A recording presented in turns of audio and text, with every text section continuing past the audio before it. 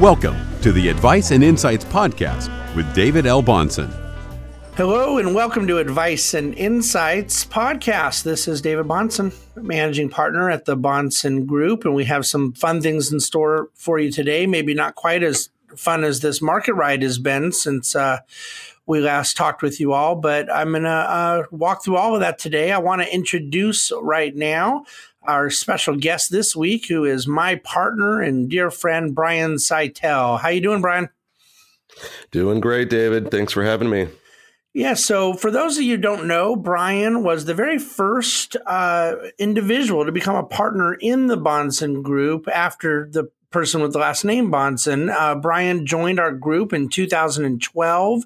He's been a practitioner for roughly 17 years and worked at a couple of major Wall Street banks. And he and I got to meet at Morgan Stanley, where we both came from, became good friends, had a very similar investment philosophy, and it made a lot of sense for us to kind of join forces. And this is now about 5.5 years ago. And then when we brought the Bahnsen Group independent, he was a part of that process from day one. And so is kind of the longest standing other partner in our business. We, of course, have since expanded, added some others. But Brian is on our investment strategy team. He is the director of our private wealth advisor group, works closely with our other advisors, and is just, for those of you who are clients, absolutely fantastic manager of client relationships and so forth. So that's kind of his role, and we're going to kind of talk through a few things today. Brian, why don't you make a couple comments just in terms of kind of your experience coming in the Bahnsen Group and our journey here to this road of fiduciary independence. Sure. Yeah. Well, thank you for the kind introduction. Like David said, I started in this business in October of 2002 at a firm called UBS Paine Webber. And coincidentally, David had joined the same firm maybe 10 months or so before, just in a different location. And I spent 3 or 4 years there and moved to Citigroup at the time, Citigroup Smith Barney, and spent time there. And ultimately, that firm transitioned to Morgan Stanley, where, as David mentioned, we met.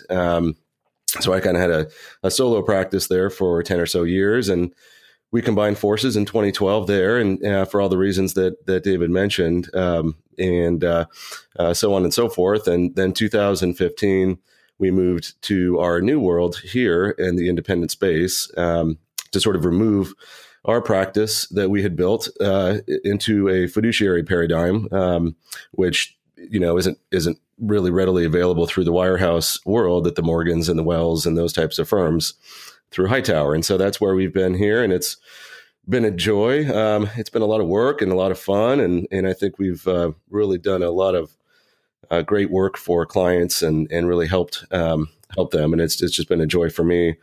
My role on the team here, as David mentioned, is around largely relationship management with our clients, and it's something that I find a lot of joy in doing and get to do every day. So I feel very blessed, very fortunate to be here and part of the team here. Well, so you mentioned that relationship management, and both of us in our capacity as people who get to deal with clients, I talk a lot about the fact that we kind of get the best of both worlds. Our job is to manage money and also to manage people. And I wouldn't want to manage people without managing money, and I wouldn't want to manage money without doing it for people. And I think that probably resonates with you as well. But tell me what you thought about this week we're kind of in the middle of here. The market, as we're talking, is up about 300 points on the Dow. It was up about 500 or 600 yesterday. It was down 1,100 plus change the day before. It was down last week about 1,000 points plus change. So, we're all over the map, and we haven't been all over the map. The volatility has been insanely limited for, a long time, 1.5 years now or so.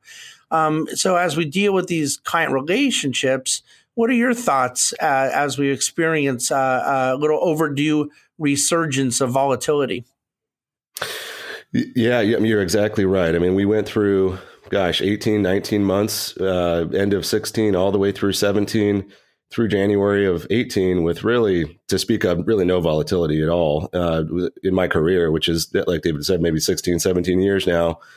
I don't remember a year like that other than maybe '03, kind of coming out of the dot-com disaster there and recovery, where you just sort of had the sanguine year where things just sort of melted up throughout. And so I think, there's complacency that gets built into markets. I think people get comfortable and people that maybe don't actually have the risk appetite for equities sort of find themselves in the equity market just because it's been doing so well. And so when you get volatility returning, I'll give you the pros and the cons with it. I mean, it's number one, it's inevitable. I mean, markets tend to correct, 10+% every year. We didn't see it for a year and a half. And so we were due. We wrote a lot about it. But when you get, this sort of lazy money coming in and kind of complacency in markets, when you do get volatility, it tends to be pretty sharp. And, and that's not enjoyable. I mean, it's part of how markets work. And you get more volatility than normal. You get a lot of people that just came in, end up selling out, unfortunately. And, our job as advisors is to kind of guide people through that. And while it adds stress and for everybody, including us, ultimately it's not anything we haven't been through about 1,000 times, literally. And so it's our job to be able to kind of talk with people and sort of give them some rational insight into what's going on and the reason why things are selling off and talk about fundamentals and, have things changed, and they haven't. And we sort of walk through it. We didn't have any clients, sell out or anything. We had some nervous folks, and that's okay. It's ultimately why we're here. And so, it's fine, but, going through, I mean, just because we didn't have volatility and there was complacency and we've got this huge drawdown, like David mentioned, 1,178 points on Monday with a post-close futures market down another 500-600 in the after hours, sort of retesting the intraday lows. It did feel a little capitulative in the market, and you get people flushing out. And of course, we got a rally the last 2 days since. I'm not saying that it's necessarily over. I'm just saying that these things tend to work out that way. And yeah, you're right. And it's funny. You talk about the kind of 1,000 times we've been through it before. It's funny. We did the research this week, and we've literally gone through it 60 times just since the financial crisis, meaning 60 different incidents, all of which have taken place in a bull market, where there has been some sort of market gyration.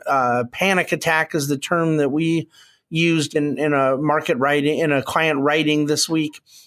But it doesn't feel like that to anyone, because the market, of course, is up so dramatically so from the financial crisis.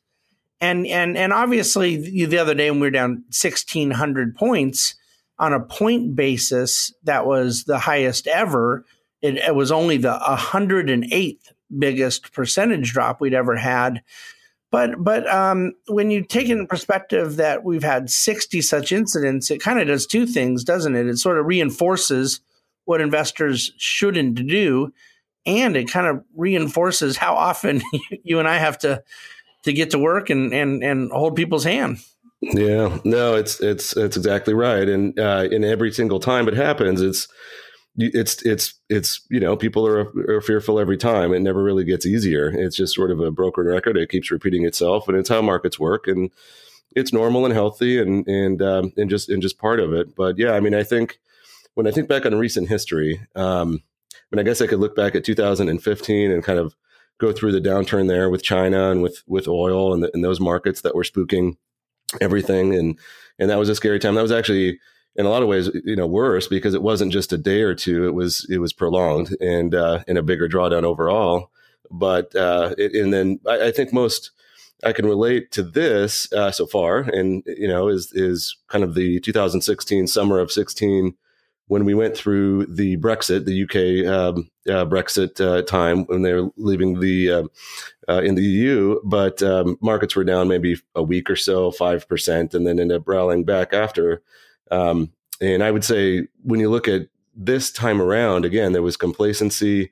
I think it happened a little faster and a little bit more dramatic than people realized. And the silver lining to that is just oftentimes, and not every time, but oftentimes when you do get that sort of capitulation right off the bat within the first couple of days, you can find yourself kind of coming out of it. And, I think when you look at this particular market panic, I would probably look at at three things: growth, how growth affected interest rates, and then how the volatility came about afterwards. And with growth, I mean, we had good numbers. The difference this time is that markets were selling off with good news.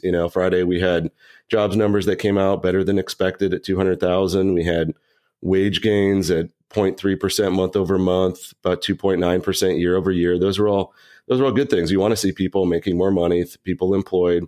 And markets really kind of sold off on the good news simply because interest rates started to move higher, and that's normal. You get more growth. But do you buy into the argument that the wage growth in particular is the potentially inflationary kind of kindling that is sitting out there? I mean, it wasn't just obviously healthy jobs market. We've had that for a while. A lot of new jobs being created, very low unemployment rate. It seems that the wage growth sparked a sort of inflationary fear. They don't see the inflation yet, but maybe they fear the inflation coming. What's your thought on that? Yeah, no, that's it. I mean, I do think, and I definitely subscribe to that thesis on why things sold off. Wage growth is a leading indicator for inflation. You have kind of a double effect. You have companies that need to pay employees more because of a tight labor market. People make more money, and so they can afford more things. So more money chasing the same amount of goods tends to drive prices higher, which ultimately affects profit margins in companies. And so they pass those prices on to customers, raise their prices a little bit. And that's what the Fed looks at. That wage gain number is very important. They look at that as a leading indicator on inflation. And so for them to stay either effectively on the curve or even a little ahead of it where they want to be with where they're going to have Fed policy, it's an important tool and a metric. And the markets have been looking at that. We haven't had wage growth now really since the expansion. So we're just starting to see it now. And that's what spooked things a little bit. I mean, how that kind of played through to interest rates was they moved up. In my career, we were talking about low rates. So we're talking about a 10-year going from 245 to 285, meaningful move, no question. But we're still talking very low rates and a very flat yield curve to boot. So I think that's sort of what we went through the last week or so. Rates have come down a little since the sell-off, and that's normal as well. You get stocks that sell off and money tends to flow into safe haven assets like the dollar or treasuries, and rates have come down maybe 10 basis points at this point. But you're going to have, in 2018, you're going to have this continued tug of war where you've got growth. We've got an expanding economy with tax reform just now, not even yet, going to come online, and infrastructure spending. Those are all stimulative. And so you're going to have markets that are going to react accordingly. You're going to have interest rates that try to move a little higher.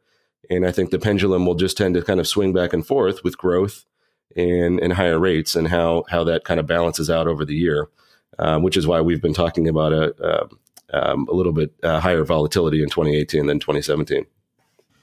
Well, in terms of the volatility that is not pertinent to Monday and yesterday, where we had 29 different points yesterday where the market moved from up on the day to down on the day. It opened down 500 points. It closed up 500 points. We already talked about Monday's insanity. I took a phone call from a client. The Dow was down 700. The middle of the phone call, the Dow was down 1,600. The end of the phone call, the Dow was down 700. And so you had that kind of stuff going on Monday, Tuesday. All right, well, that's volatility. Okay, but that's not necessarily what we're referring to. It was extraordinary. It was computer driven. It was algorithmic. It was just kind of piling on in the technicals. But let's talk normal volatility.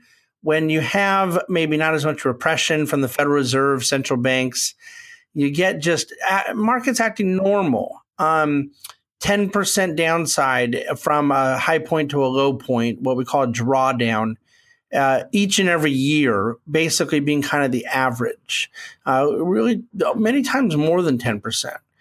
You think that we'll see something like that this year, that we'll have that level of correction? I guess we did, didn't we? From a high point to the intraday Monday, it actually was down 10% at one point. But tell me if you think that the positive fundamentals of the economy that we obviously agree on and are investing based on, tax reform and the GDP growth and ability right now for companies to add to top line revenues. Do you think that in the midst of this kind of healthier fundamental backdrop, that we will still see some more normalized volatility, which is code for higher volatility than 2017? I do. And you're right. The intraday low was technically, I think, just about a 10% correction, Monday. And so we sort of got that and we checked that box. And you're right. Typically we have an average of about a 13% correction or drawdown every year. And so I'm glad that we had one there. We've checked that box. We accomplished that. Do I think we'll have more volatility? I do. I think, again, it'll be sort of this tug of war between good growth numbers and interest rates that are trying to move higher to just indicate a little bit higher future inflation expectation around those growth numbers. At the end of the day, the deal is fundamentally, this economy is doing quite well. And it's not just a U.S. story this time around. We've got expansions in basically all four major economies of the world underway, Japan, Europe, China, and the U.S. That's never happened before. And so the bias is still to the upside, I would say, on risk assets. And if there's volatility along the way at the Bahnsen Group, we love that. We get to upgrade our positions. We add to shares that you own at lower prices and move forward. And ultimately, it's a benefit to client returns in the long run. And so I hope we do see some more volatility. And I say that, a little reluctantly. I don't want people to worry about it. And to the extent that we can kind of talk them through it, of course we will. And we love doing that. But yeah, I mean, fundamentally this time around, the reality is things are looking fairly good for the year. And so in the short term, we get a Friday, a Monday that's down, and a Tuesday, Wednesday that's up. It's all good. It's just part of the deal. What we really care about is fundamentals, and as bottom-up stock pickers, how those fundamentals flow through to actual cash flows and dividends to clients and so on and so forth.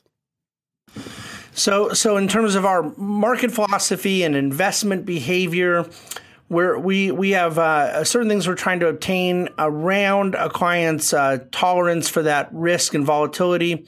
And when those stories aren't impeded fundamentally, we do our best not to let hiccups like Monday get in the way, and we do our best to continue staying disciplined and diligent. It's a great recap and great explanation kind of our approach. Well, let's get off of the kind of market volatility talk for a second and just sort of give the listeners a little inside baseball here at the Bahnsen Group. So we leave Morgan Stanley, we go independent. We want the ability to present any products and services to clients we want in a completely conflict-free environment, to custodian their assets where we want, to work directly for the client, only receive revenue from clients and not have revenue sources that are potential conflicts all over the place.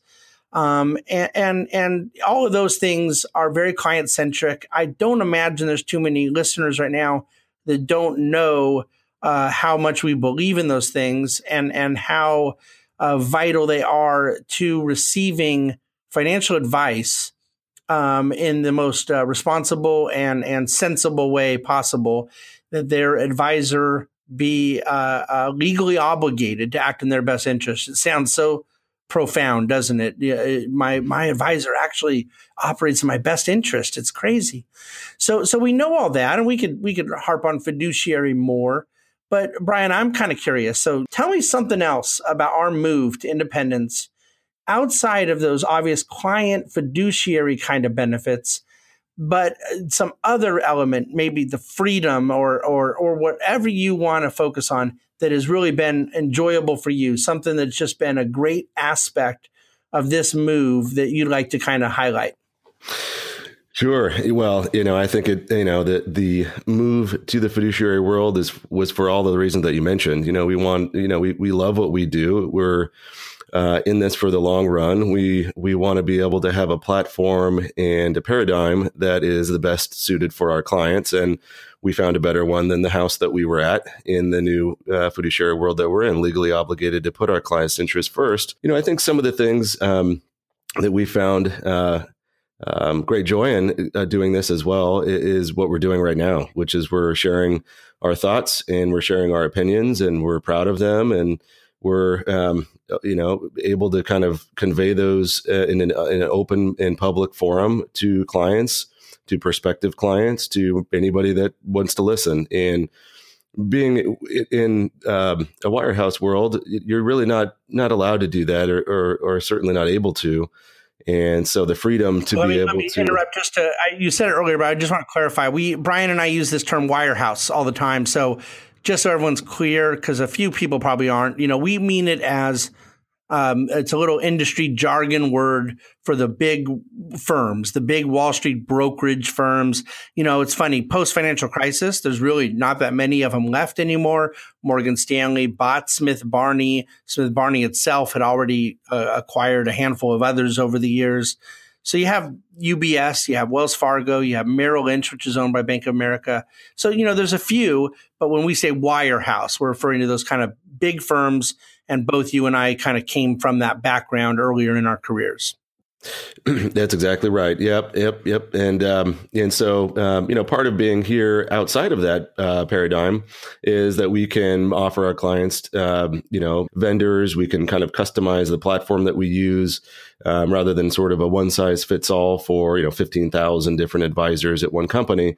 We can really make ours more boutique, more specialized. And again, just have the freedom to really customize something that's special for clients to help them accomplish their financial goals.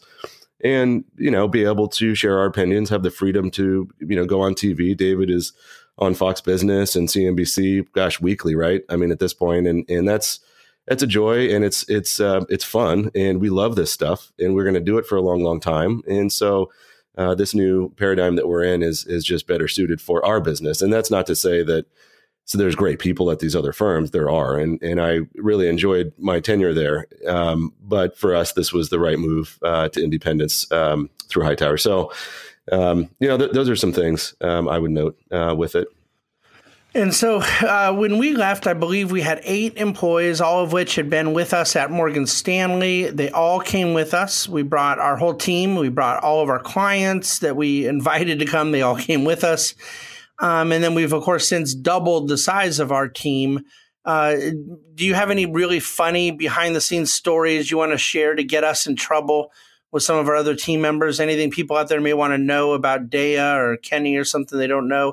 I know we're all too smart to tell on Don or Kimberly. They won't put up with it. But should we rat out someone else on the team here? Well, let's see. I'd have to think about that here. But I can tell you that through that transition, and you have to imagine trying to move, first of all, eight employees, everybody to come on board and say, yes, we're going to do something different and take that leap of faith, so to speak, was something in and of itself. But then to move over the entire business, which is to ask all of our clients, maybe at the time, 300 or so and 1,100 accounts, something like that, just the amount of work it took to do that through that transition did bring out the best. And also, so in some sense, maybe some moments of stress between all of us. And so that was a real kind of unifying experience at the Bahnsen Group for all of us. Looking back, I chuckle at it, looking back at just an entire office full of packets of paperwork, each one 3 inches thick, and trying to get, several hundred people to sign them all within a short period of time was quite a process. And I guess I'll just make fun of myself because I really want to, through that time, at least congratulate and appreciate, the work that everybody did. But I do remember after about a 20-hour day, and David and I had taken rooms in a hotel nearby the office just to be close so that we could work. But I do remember. I'd like to clarify, we took separate rooms. You had a room and I had a room. Okay, yep. Moving on. Very, very, very true. Yep. Just to be close to the office and so on and so forth. But I do remember after a 20-hour day, literally on the phone all day long with clients and walking them through the new paradigm and how excited we were. And of course, they were excited as well. And just kind of the logistics of getting them to come on over. I realized I hadn't eaten or really drank anything, I think, for the whole day. And so there was a point where it must have been 10 o'clock at night or 11 o'clock at night. And I literally had to go into the office and there was half drinking water bottles that people had and I was guzzling them down. And I'll admit something. I actually ate some tater tots out of a Carl's Jr. bag that was actually in the trash there that I had left there the day before. So kind of a funny little story, but it's just something in my mind that I remember. And it speaks to just the passion, the ambition that we had at the time. And and I think it speaks to how good the tater tots at Carl's Jr. are. But I'd never heard of the story, so that's good to know. And I think that those types of things will happen in a transition.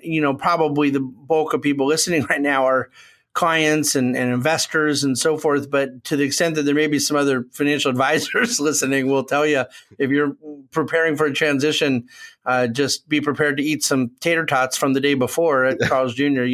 There's no rest in it. But, it's something that we are so proud that we did. It's coming up now in 3 years, and so grateful to our clients who joined us. The financial advisors that do a transition, look, I think they should be prepared for a lot of funny stories like that, and they may very well be eating tater tots the next day. But the rewarding aspects are just unbelievable, and it's fun to be able to kind of talk about it, reminisce a little of those periods. I mean, it seems like forever ago, but that ability now to just have this freedom to serve our clients the way we want. And it's ironic, we're sitting here on a podcast talking about it, and a podcast is something we never could have done in our past life.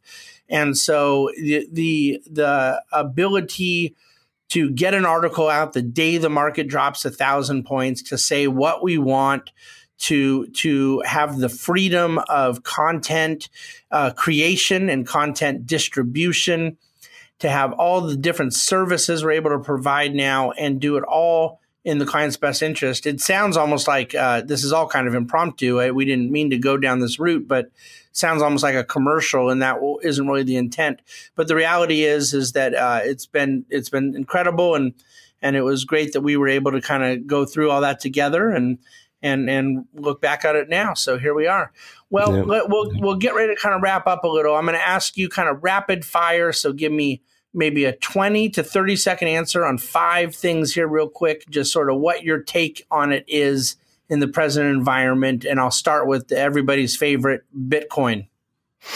Oh, goodness. Well, yeah. So my take on it is this. I mean, I don't think it's a viable investment. I mean, I think it's something that exists. You're seeing credit card companies and banks around the world and countries start to limit or restrict the use of it. So my take on it is that it's not in the investment paradigm for me to really talk about with clients. I fielded a few phone calls, I'm sure you have, about it. But yeah, gosh, it went up a lot. Now it's down a lot. I don't know. Might go to 0, might go to 50,000. I think it might do both of those things, perfectly frank, but not something that we're really looking at from a viable investment standpoint. That's for sure. Okay, back to our rapid fire. Number 2, emerging markets investing 2018. I think that in 2018, emerging markets will continue to outperform. We had a good year last year. I think that continues this year. I think it's a good diversifier for our client portfolios. And we're focused on the part of those emerging markets that is really, centered around the consumer in those emerging worlds, and continue to do that. Okay. Rapid fire. Number 3, fiduciary. I think we spent some time on it, but it's, fiduciary is essentially a cornerstone of what we do at the Bahnsen Group. We're here to legally be obligated to put our clients' interests first. I honestly think for any investor in anywhere, if you're working with an advisor that isn't a fiduciary, I'd consider switching to one that is. Very good. Number 4, Trump and the stock market. Okay, let's see. Well, I think there's been some credit taken for the rally, and not to be political one way or the other, but I think really the fundamentals are what's behind the stock market rather than the person himself. I think that there's some, I guess I'll use the word volatility around his public persona with tweets and things. And to the extent the market's done really well with earnings growth, which is what's driven it, I would say because of the volatility with the person, you actually have a discount in the market priced in. And so we'll have to see how that plays out. But happy to see markets are doing well, and not sure if I would correlate them exactly to the person himself. Okay, now the last one is going to be the most challenging. And I'm putting you on the spot here, so I'm preparing you in advance. And then once we're done recording, you can yell at me offline. But here's the rule. You cannot say anything like complimentary or flattery about me. Number 5, working with David Bahnsen. So nothing complimentary. Okay, I'll say this. It's as probably most that know David may have guessed, there's a certain intensity to it. And so it's kind of like trying to keep up with someone in a marathon that is just, running a 2.5 minute mile the whole time and you're trying to keep up. So I don't know if that's complimentary or not, but I would say that there's a high level of intensity and it's both rewarding and enjoyable and also can be, as you might guess, challenging at times and things. But so I don't know if that skated the line between a compliment and some real truth, but I'll take it. I'll take it. I wish I could run a 2.5 minute mile in real life, but at least I'll be content to try to get it done at the office every day. Well, look, Brian, it's been a pleasure to have you on this Advice and Insights podcast.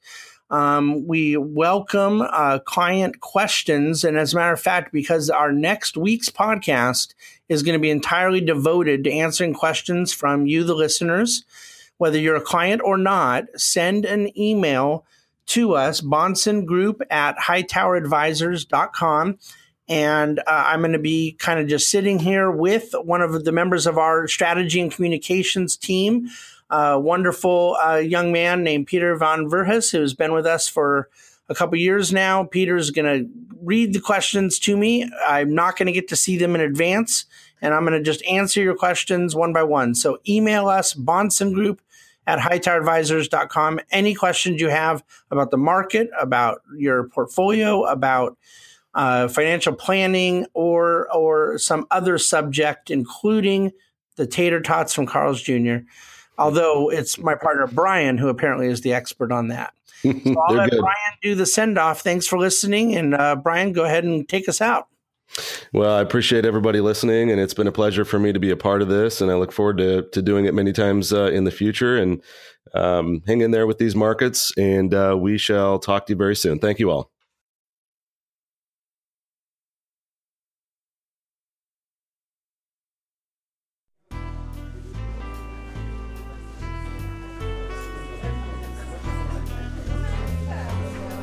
Thank you for listening to our Advice and Insights podcast with David L. Bahnsen. The Bahnsen Group is registered with Hightower Securities, LLC, member FINRA and SIPC, and with Hightower Advisors, LLC, a registered investment advisor with the SEC. Securities are offered through Hightower Securities, LLC. Advisory services are offered through Hightower Advisors, LLC. This is not an offer to buy or sell securities. No investment process is free of risk, and there's no guarantee that the investment process or the investment opportunities referenced herein will be profitable. Past performance is not indicative of current or future performance and is not a guarantee. The investment opportunities referenced herein may not be suitable for all investors.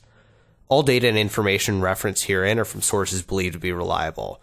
Any opinions, news, research, analyses, prices, or other information contained in this research is provided as general market commentary. It does not constitute investment advice. The team in Hightower shall not be in any way liable for claims and make no express or implied representations or warranties as to the accuracy or completeness of the data and other information, or for statements or errors contained in or omissions from the obtained data and information referenced herein. The data and information are provided as of the date referenced. Such data and information are subject to change without notice. This document was created for informational purposes only. The opinions expressed are solely those of the team and do not represent those of Hightower Advisors, LLC, or any of its affiliates.